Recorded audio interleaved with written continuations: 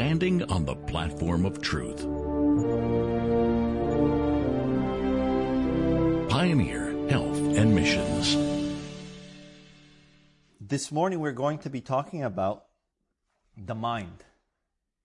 The mind is a fascinating thing, and even today in the 21st century, so many people have been trying to understand the mind, and yet they cannot come to a complete understanding of the mind of man. It is such a sophisticated, it's not even an organ, it is something that our brain, the organ, allows us to have, but yet it is part of us. And the Bible talks about it specifically when it comes to the battle in this world, the spiritual battle that all of us have to face. And we're going to go through some verses in the Bible and examine them and see what it is that we can learn, particularly with respect to the mind of man, so that we can understand it better and in turn receive more help in the fight against sin. But before we begin, I'll invite you to kneel with me, and I'll just ask the Lord to be present with us. Dear Lord and Heavenly Father, we thank you so much for giving us the blessed Sabbath hours every week. And as we enter into this morning's subject, I pray and ask that you guide our minds, that you specifically guide my mind and the words that come from my mouth. I pray and ask that they may be your words and your thoughts and not my own, and that you continue to lead us on the path of righteousness, guiding us closer and closer to you. We surrender and leave everything into your hands, praying and asking all of this in the name of your beloved Son, Jesus Christ. Amen. All about the mind.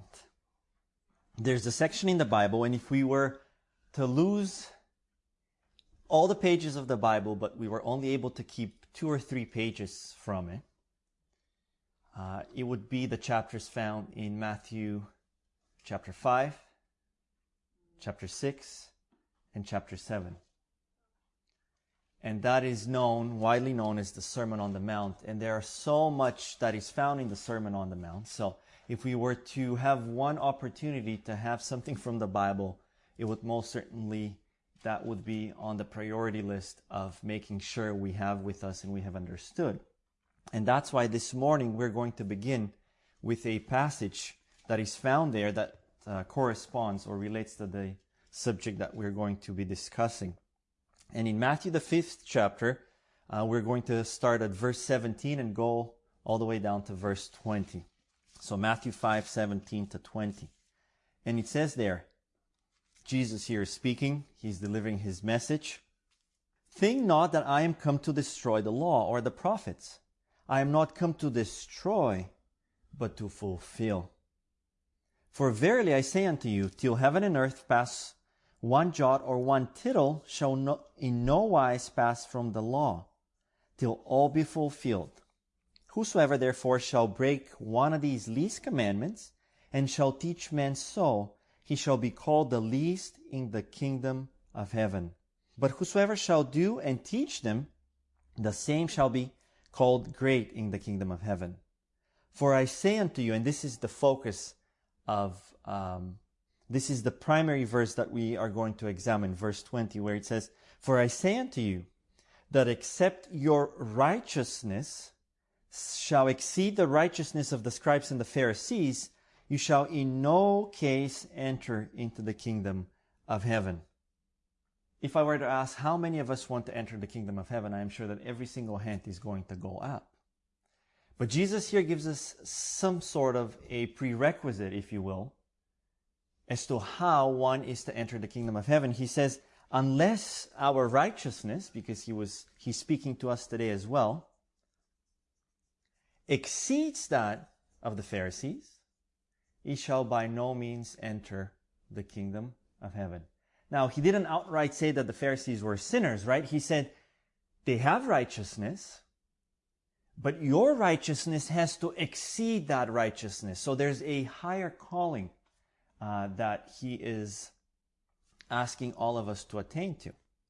What is it that Jesus was trying to teach them here? And in just a second, we're going to see as we continue reading from the Bible.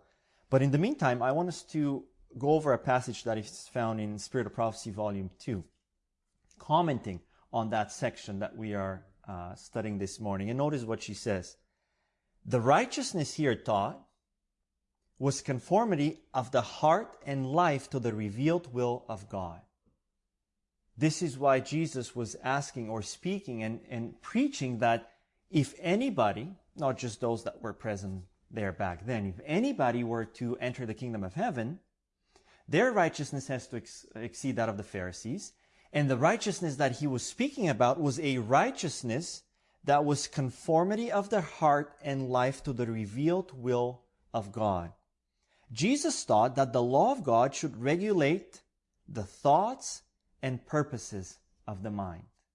And this is what we're talking about this morning. We're talking about the mind. It is all about the mind. And Jesus says that if we want to attain to a righteousness that will open the heavenly gates, the thoughts and purposes of the mind need to be regulated. She says, true godliness elevates the thoughts and actions. Then the external forms of religion accord with the Christian internal purity. Then those ceremonies required in the service of God are not meaningless rites, like those of the hypocritical Pharisees. So do you notice what Jesus is trying to present to the people back then? He was trying to use the Pharisees as an example. Why? Because they were performing certain rites and ceremonies, and on the outside they had a form of religion. They were considered righteous persons in the eyes of those around them. And why were they considered righteous? Because they were following the rites and ceremonies that God had given them to follow. But there was an issue. And Jesus wanted to make sure that his followers understood what that issue is. Because that was not enough. These rites and ceremonies that is basically what everybody sees on the outside was not enough. There's something higher that the Lord is calling all of us. And all of it centers around what is going on in our minds. So coming back here to Matthew 5, we're going to carry on with the next 5 verses, starting at verse 21. And Jesus is now going to explain to us exactly what it is that he means by what he said in these first verses. He says, "Ye have heard that it was said by them of old, Thou shalt not kill." Right? We understand that the moral law, the 10 Commandments, are the moral compass of the universe. And the Pharisees knew that. But notice what happens. "And whosoever shall kill shall be in danger of the judgment. But I say unto you that whosoever is angry with his brother without a cause shall be in danger of the judgment. And whosoever shall say to his brother Raca shall be in danger of the council. But whosoever shall say, Thou fool, shall be in danger of hellfire." What Jesus is trying to present to us here is that although I might not be physically taking the life of somebody else, at the very same time, I myself might be violating the 6th commandment. Now let's use an example. Let's say I have a desire to go and break into the bank here in Midland and take all the money in that bank. I've set out the plan. I'm ready to go. On my drive down, I run a stop sign and a big truck hits me and sends me to the hospital. I don't make it to the bank. Now, when I open my eyes in the hospital, am I to expect the police officer to be beside my bed and arresting me for going into the bank to steal that money? No. Why not? I never did it, and nobody even knew where I was headed. Why? Because police, the judicial system, everything that we have here around us, even my friends and family, they can only see certain things that happen on the outside. But if they never happened because the opportunity never came about, that does not mean that I do not have something inside my mind, inside my heart, that is not in accordance with God's will. That is not in accordance with the 10 Commandments. And that is what Jesus is trying to present to the people and the importance of it. Because ultimately, it is all about the mind and what happens in the mind. Again, I'll take us to Spirit of Prophecy, Volume 2 on page 222, paragraph 1. many who had regarded the commandments as prohibiting actual crime, just like the laws of the land that we have. But reaching no farther, in other words, because I never got to the bank, in the eyes of God, I am an innocent man. This is the kind of religion that the Pharisees had. She says, now, as a result of what was being preached to them, perceive that the law of God should be obeyed in spirit as well as in letter. And that is the difference between obeying the law in spirit and in letter. One is to be visible on the outside, but the law is to be obeyed on the inside as well. That's why we know that the law is spiritual. It reaches the inner depths of our being. It reaches our thoughts and everything that goes on day in and day out, moment by moment. That law is to be the bar, if you will, for what these thoughts should be. In Proverbs 4:23, the Lord has told us, keep thy heart with all diligence, for out of it are the issues of life. You see, the Pharisees had lost sight of this principle. They thought if the form of religion, if they had followed everything, all the ceremonies and all the rituals, and if the people had seen them do so, they would be considered as righteous, they would be considered as followers of God and worthy of eternal life. But at that same time, there was something else taking place inside of their hearts.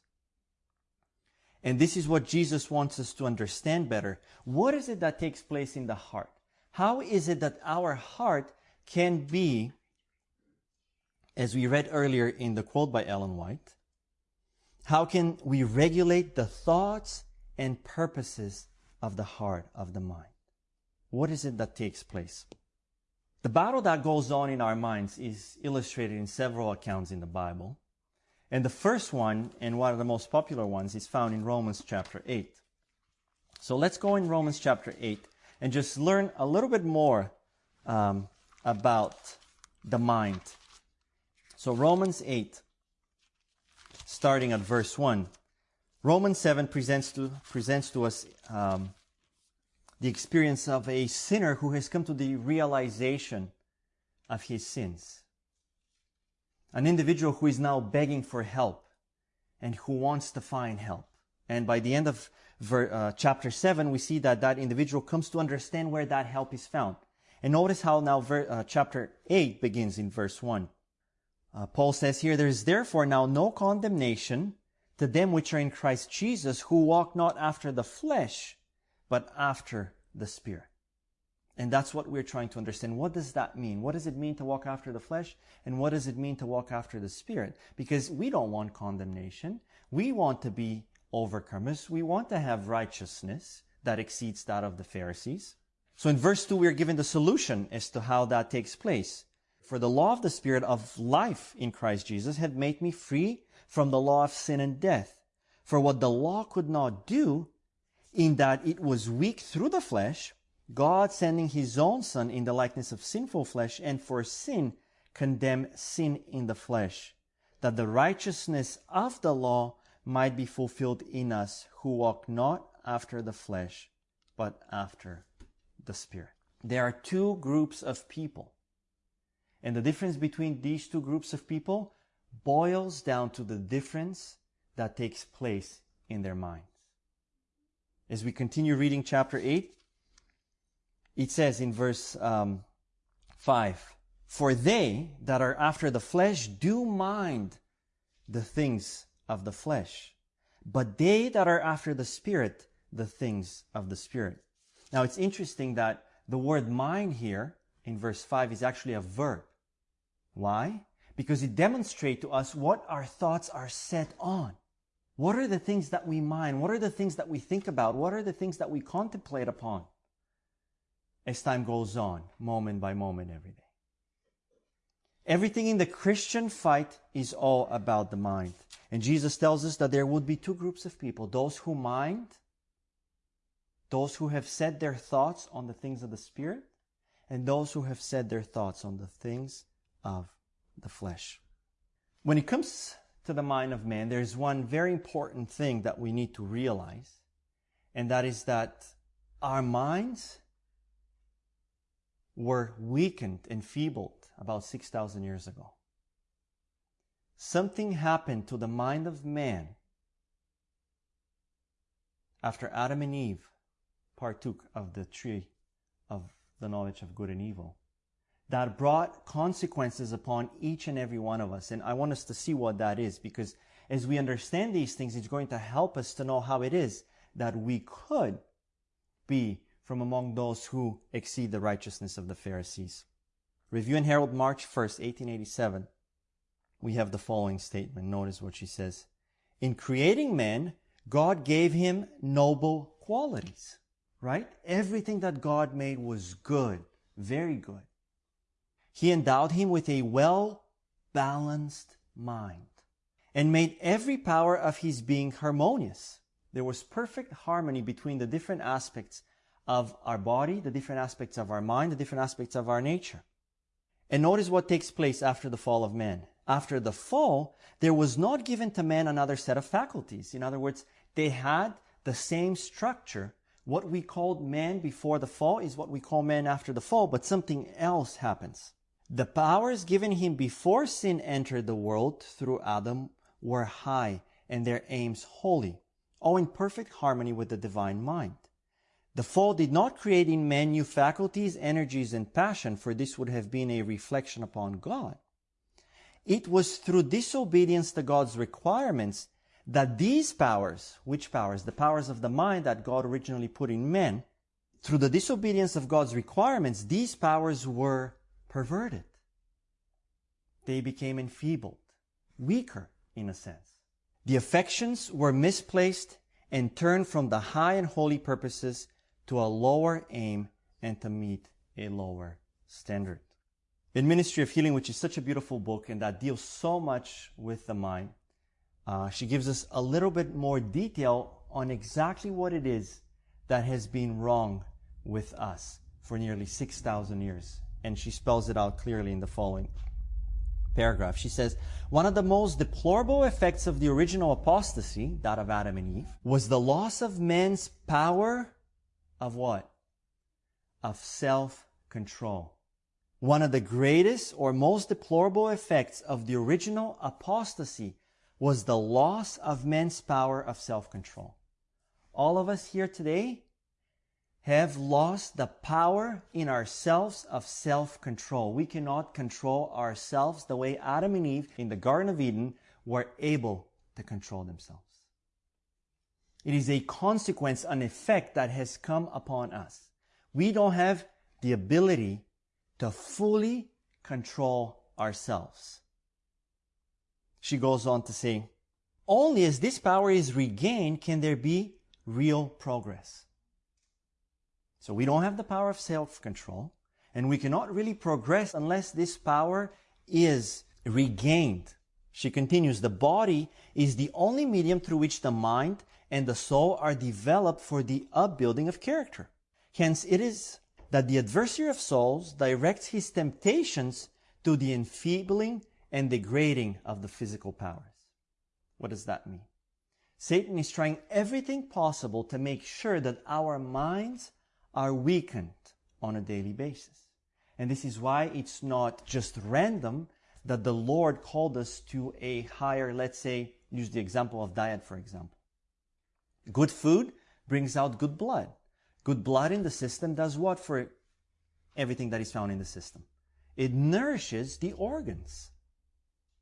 This is why the 3 Hebrew boys in Daniel chapter 1 had to go through this particular diet in order for them to be able to stand later on in Daniel chapter 3 when the big test came upon them and when they were asked to either worship God or worship the image that was set before them. These things are not random, and Satan tries everything possible to enfeeble and degrade the physical powers.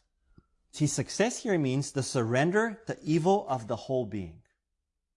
The tendencies of our physical nature, unless under the dominion of a higher power, will surely work ruin and death. The body is to be brought into subjection. The higher powers of the being are to rule. The higher powers of the being are to rule. The passions are to be controlled by the will. So she's bringing out a few things here that we need to understand with respect to the mind. We have higher powers, we have passions, and we have the will, which is the governing factor in the mind of man that allows certain things to be controlled and the whole being to be controlled. This is what she's telling us. And I'll stop the quote here because she then gives us the solution to this problem of self-control, and we're going to come back in a second. But right now, I want us to look at what the mind looks like. Here, we're given with a simple understanding of what goes on in our minds. And we all need to understand that because it impacts our lives, not just for today, but for eternity as well. This is what the Bible is trying to help us understand. In the mind of man, you have two primary areas. That's what we'll leave it at. We have the frontal lobe and we have the limbic system. And we can generalize that by the higher nature, and this is the term that you would see used in the writings of the Spirit of Prophecy, and the lower nature. Now, what are the difference between these two? What is it that they deal with? How are they connected with everything that you do? In the higher natures, we find the moral and reasoning powers of men, faculties. In the lower nature, we find the emotions and feelings. We find the passions, and we find the appetites. You might even use the word instincts as well. And the will, in the mind of man, the will that all of us have, is the governing factor of having a proper connection between the higher and the lower nature. Now, the Holy Spirit works through the higher nature, through the reasoning capabilities of men. But the flesh and the enemy work through the lower nature. When the will gives its side to the lower nature, to the passions, then that lower nature becomes the governing system in man. And that is what is meant by living according to the flesh. But the Lord tells us that the lower nature needs to be in subjection to the higher powers of the mind. And only by having proper self-control can we regulate that. You see what that means? Because it is the will that decides who regulates what in the whole being of man. So a person who walks according to the Spirit has his mind set on the things of the Spirit. And a person who walks according to the flesh has his mind set on the things of the flesh. It is a battle that is continuing in our beings moment by moment by moment. This is why Paul says, I die daily. And we're going to see now what it means to die daily. What that means practically. And how that is the first step in not only the building of character, but also ultimately in exceeding the righteousness that the Pharisees had. So what is it that takes place in the mind? James chapter 1, verse 14 to 15 gives us a little illustration of what it is that we just talked about. We learn of this battle that takes place on the inside continually. James says here, but every man is tempted. How? When he is drawn away of his own lust and enticed. Then when lust hath conceived, it bringeth forth sin. And sin, when it is finished, bringeth forth death. So let's use the example that we read of in Matthew chapter 5 with the violation of the sixth commandment and see what that means based on what we have understood here. So when there's temptation, for example, you have just gone through some bad experience with somebody and your flesh is tempting you to become what? In wrath with that person. You're not going to physically kill him, but something is taking place on the inside in your mind. And then, practically speaking, you allow that lust, as the Bible says here, to conceive. Your will allows that lower nature that we see here to take control of the whole being. And what is the result? Wrath being formed in your heart. And as Jesus said, that is a violation of what? Of the sixth commandment. That is the example that he used. Later on in Matthew chapter 5, he gave another example. He said, you don't need to go and commit the act of adultery in order to be considered an adulterer. So let's bring this into our mind now and see what it is that takes place. A temptation comes from where? From that passion, from the lower nature, from the flesh. And you allow that to take place in your mind. Now, you have not gone out and committed the act of adultery, but because that is already being formed into your mind, you're beginning to mind the things of the flesh. You're beginning to mind that lustful desire that came into your mind and tempted you. You are now violating the commandment. Just as if you were to commit the actual act. And this is why the law is spiritual. And this is why everything boils down to the mind and what takes place in our minds. And this is what Jesus wants us to understand even today, that our righteousness has to exceed the righteousness of the Pharisees. Our mind has to be set on the things of the Spirit, and we are to be overcomers. We're to shun these thoughts, these temptations, day in and day out, moment by moment. So how? What is it that is going to help us to achieve that? Testimonies, Volume 5, on page 513, we find the following statement, and helps us to understand this battle that goes on and how one can be successful in this battle. Because remember, in order for you to make sure that the higher nature is in control of the flesh, is by the will. The will is the governing power in the mind. The will is the governing power in the human being. She says, pure religion has to do with the will. The will is the governing power in the nature of men, bringing all other faculties under its way. The will is not the taste or the inclination, right? You're in the middle of this temptation. It's coming through. You want to get angry. And she's telling us here, the will is not that. That's not what the will is. But it is the deciding power which works in the children of men unto obedience to God or unto disobedience. She says the body, in Ministry of Healing, page 130, the body is to be brought into subjection. The higher powers of the being are to rule always. Now, there's nothing wrong with healthy emotions, right? Jesus, when he was on earth, he had emotions. He cried when he went to visit Martha and Mary. The Bible is not teaching us that we are not to have emotions, not at all. But what the Bible is telling us is that we need to make sure that the higher nature is in control of all of these things. The reasoning powers, the moral powers, they need to be in control, because if they're not in control, then we're going to lose the whole being and become captive by these lusts that come from the flesh. She says the passions are to be controlled by the will. And notice the key here, which is itself to be under the control of God. Why? What is it that we learned earlier? What is it that took place after the fall of Adam and Eve? Human beings lost their ability of self-control. We cannot do that. The only way we can do that is if our will is given in the hands of God, in His control.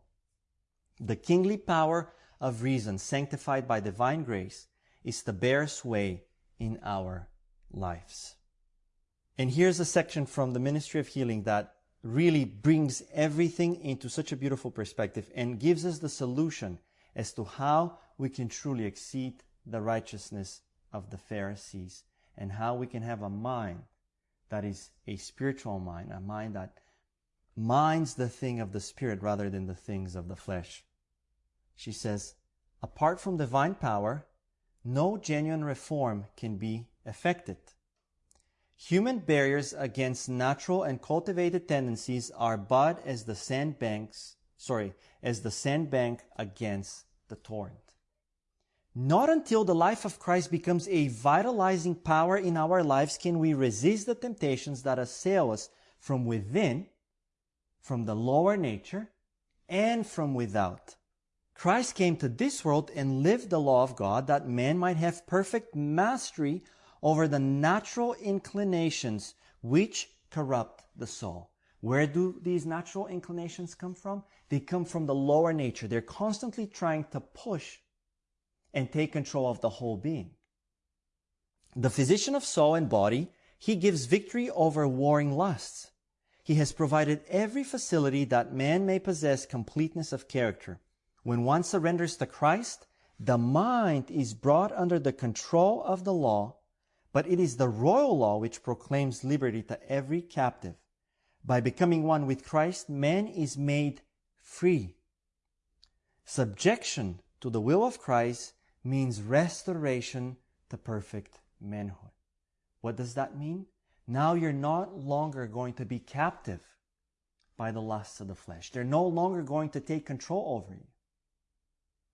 And no matter what we try, remember, that's so important for us to understand. We have no ability for self-control.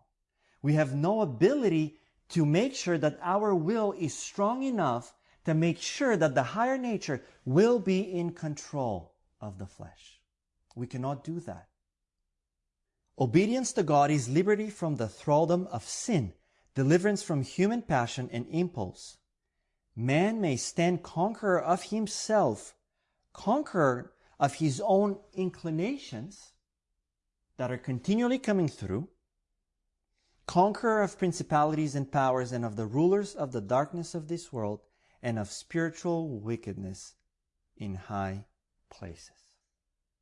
So very often we think of all these lusts and we project them as this big thing, big sin. For example, cheating on your spouse or stealing, killing somebody. But remember, what is it that Jesus told us? The law is spiritual.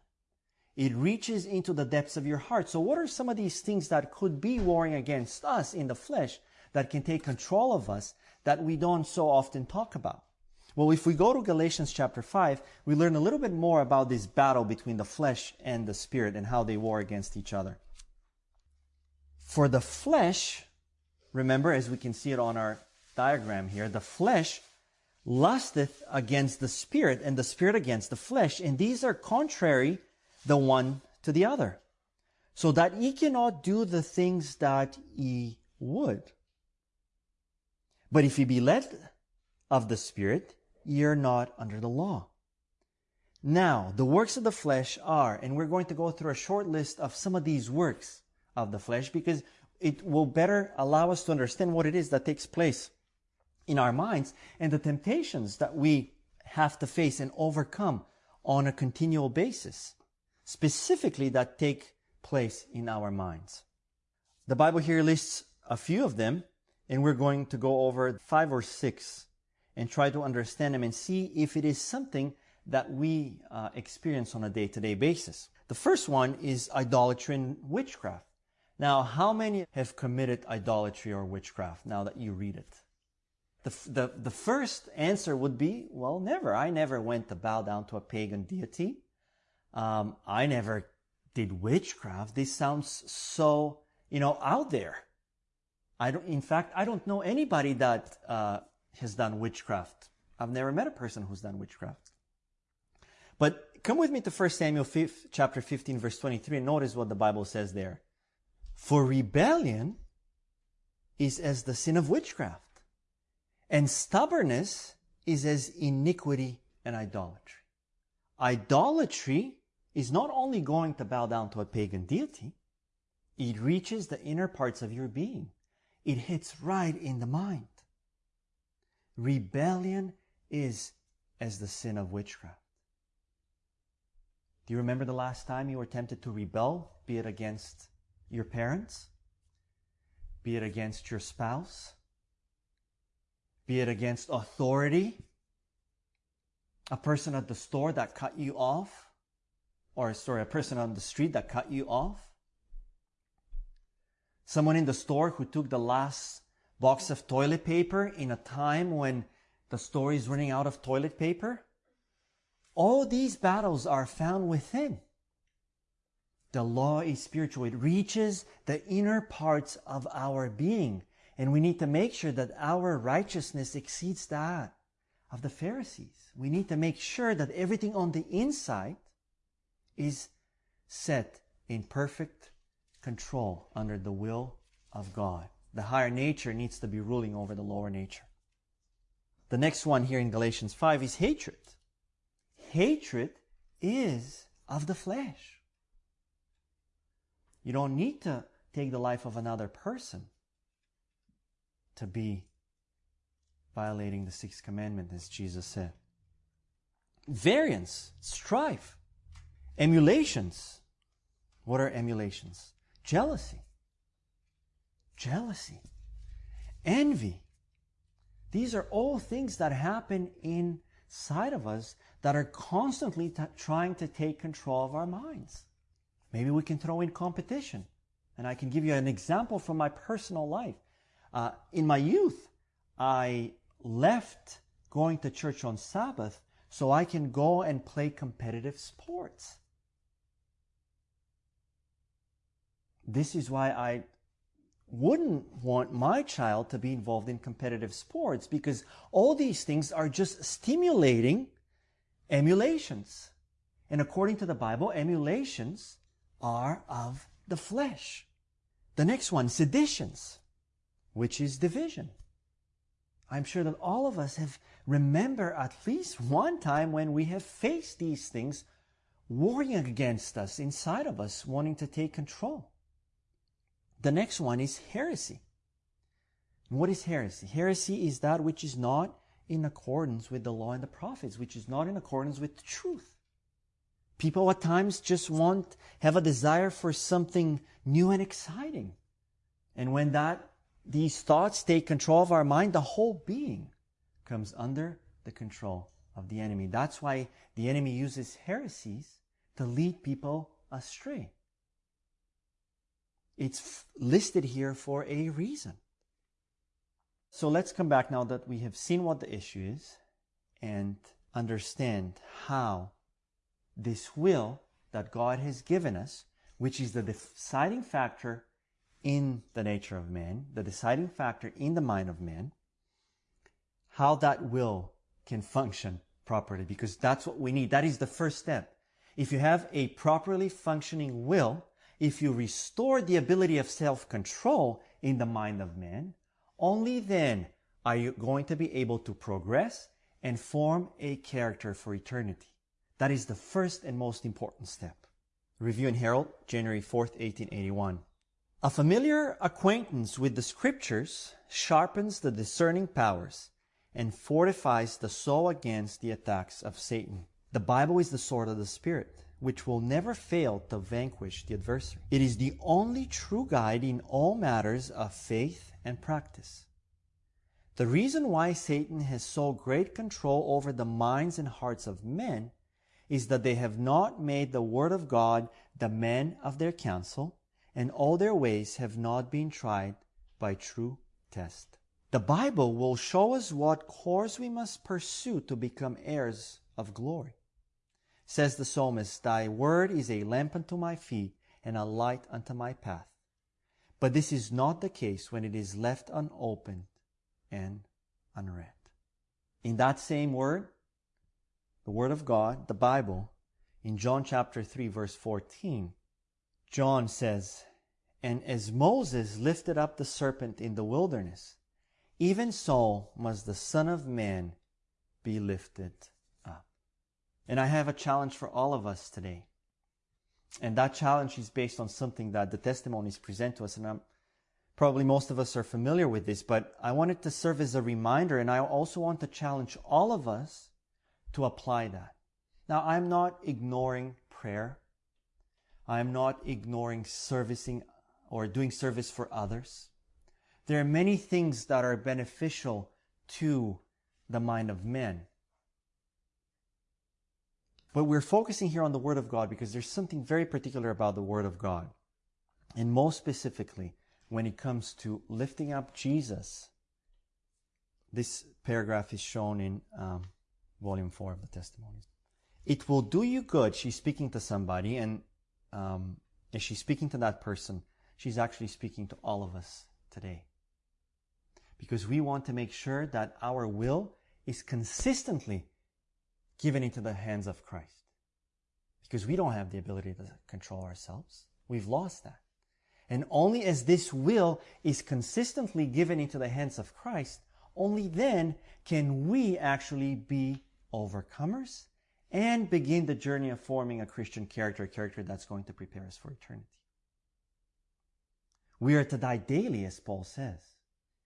But there are things that help us to make sure that we die daily. And notice what she says here. It will do you good and it will do us good, and our ministers generally, to frequently review the closing scenes in the life of our Redeemer. Here beset with temptations, as he was, we may all learn lessons of the utmost importance to us. It would be well to spend a thoughtful hour each day reviewing the life of Christ from the manger to Calvary. You know, we were talking earlier about how life has changed in the 21st century. Someone mentioned how things are nothing as they were 2,000 years ago. And there's truth to that. I mean, look around. People are so busy, be it chasing dreams, taking care of their family, whatever else it might be. We're just so busy. Who has the time to meditate every day for about an hour? Nobody. But that is what the Lord is calling us to do. Why? Because only then are we going to be able to truly be ready at every moment to give our will into the hands of Christ. And here, what is being presented is meditating specifically upon His life. So my challenge for all of us today is to make sure that we put some time aside every single day. And I am not talking about our morning and evening worship. We have our morning and evening worship, right? But how many of you have lunch during the day? How many of you eat lunch during the day? I do. And I need that lunch in order to carry on with my body being able to take care of the physical things that I need to do in the afternoon. Now, how much more important is it for us to eat spiritual lunch every day, right? And the challenge this morning for all of us is to make sure that we all find time to meditate upon the life of Christ in particular, specifically His closing scenes, because in it we are going to find valuable lessons. And by lifting up Jesus in our own lives, are we then going to be able to surrender our will to God, so then we can ultimately have control of our being and exceed the righteousness of the Pharisees. In closing, I'm just going to read one more statement and leave us with that so we can meditate upon these things and take them to heart. And hopefully we have come to understand a little bit better of how important our mind and what it is involved in, moment by moment by moment. Because you know what?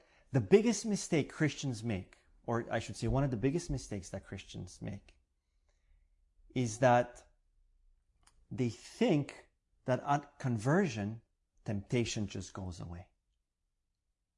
Right? The moment you become Christian, you think that that lower nature is no longer going to push against you. But you know what? It's the exact opposite. The more you become aware of it, the more is this battle revealed in your own mind. And unfortunately, people tend to make two mistakes because of that. Either they get discouraged because They think that now that they have become a Christian, they should have gone through this miraculous transformation. The lower nature is to never push against us again, but that's not what the Bible talks about. The flesh roars against the Spirit. That battle is going to be present with us for as long as we are here in this sinful world. And because of that, some people get discouraged and they think, but I have become a Christian. Why is it that this old self is still trying to push through? Why am I experiencing all these temptations over and over again? It is because the lower nature is there. It is part of our minds. And the mistake that other Christians make is to begin ignoring that and become accustomed to it, because they think that now that they have become a Christian, they are already this perfect person. And when these temptations come in them, they just ignore them and allow them to manifest themselves because they think that now they are a Christian. They have already gone through a transformation of some sort that has eliminated the old self. But remember, the old self will be pushing all the way until the end. This is why Jesus in Gethsemane, when he was having his last communication with his Father, one of the last words that he uttered were, "Not my will, but thine be done." Why? Because the will of man is never wanting to go through the difficulties that Christ was about to go through. But because he placed his will in the hands of his Father, he was able to be successful. He was able to have control over the lower nature. And that's what the Lord expects of all of us today. Testimonies, Volume 4, page 606, paragraph 2. Every faculty in man is a workman that is building for time and for eternity. Every faculty. Our body is to be the temple of the Holy Spirit. And that incorporates every single faculty that we have.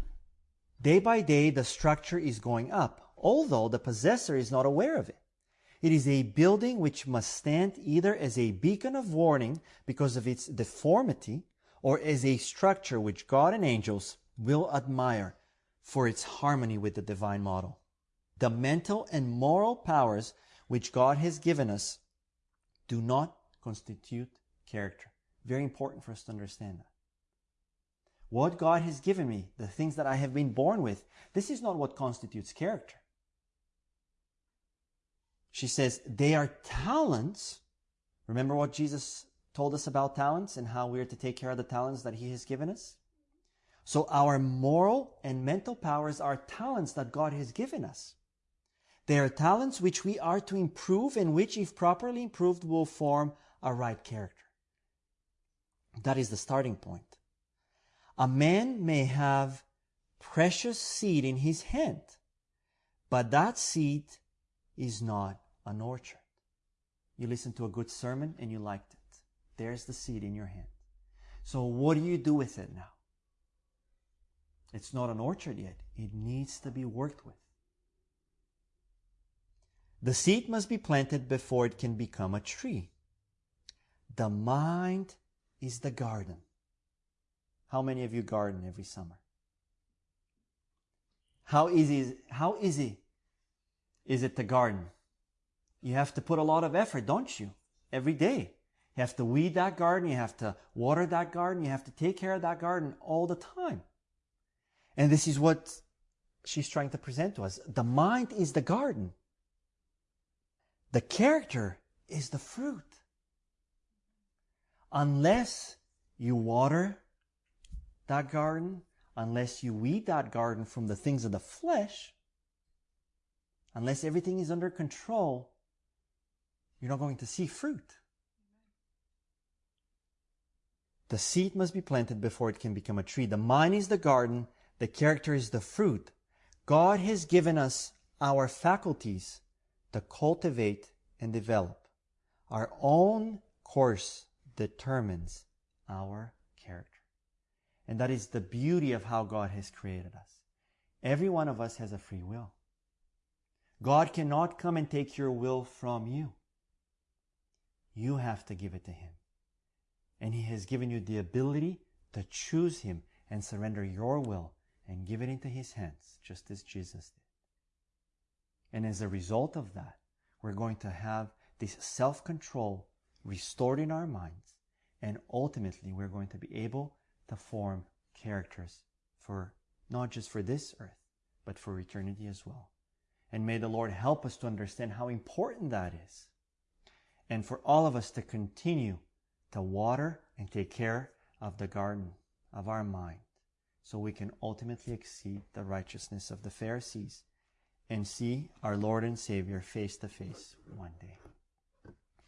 And now I'll invite you to pray with me, and we'll ask the Lord for help in these things, to not just understand them, but apply them in our own lives.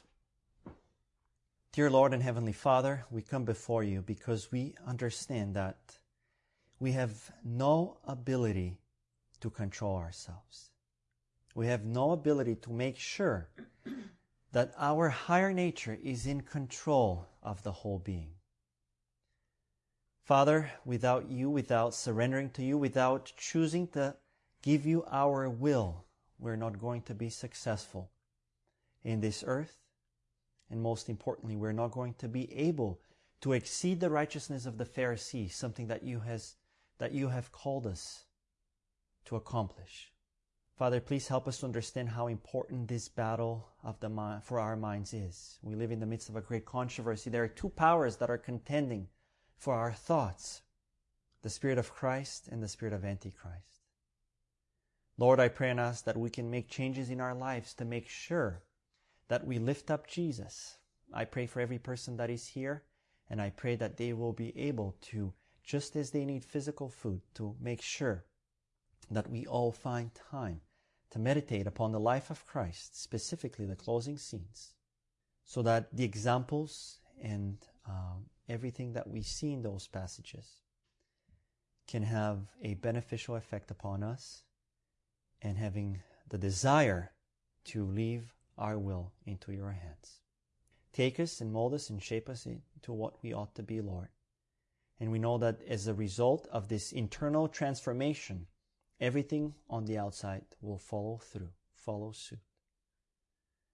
We leave everything into thy hands, and we pray that you be with us throughout the rest of this Sabbath day, and may your blessings be upon us, and help us to guard our minds from secular thoughts and discussions, and place them upon you, upon heavenly things. We ask all of this in the name of your beloved Son, Jesus Christ, to whom be glory now and forevermore. Amen. Standing on the platform of truth. Pioneer Health and Missions.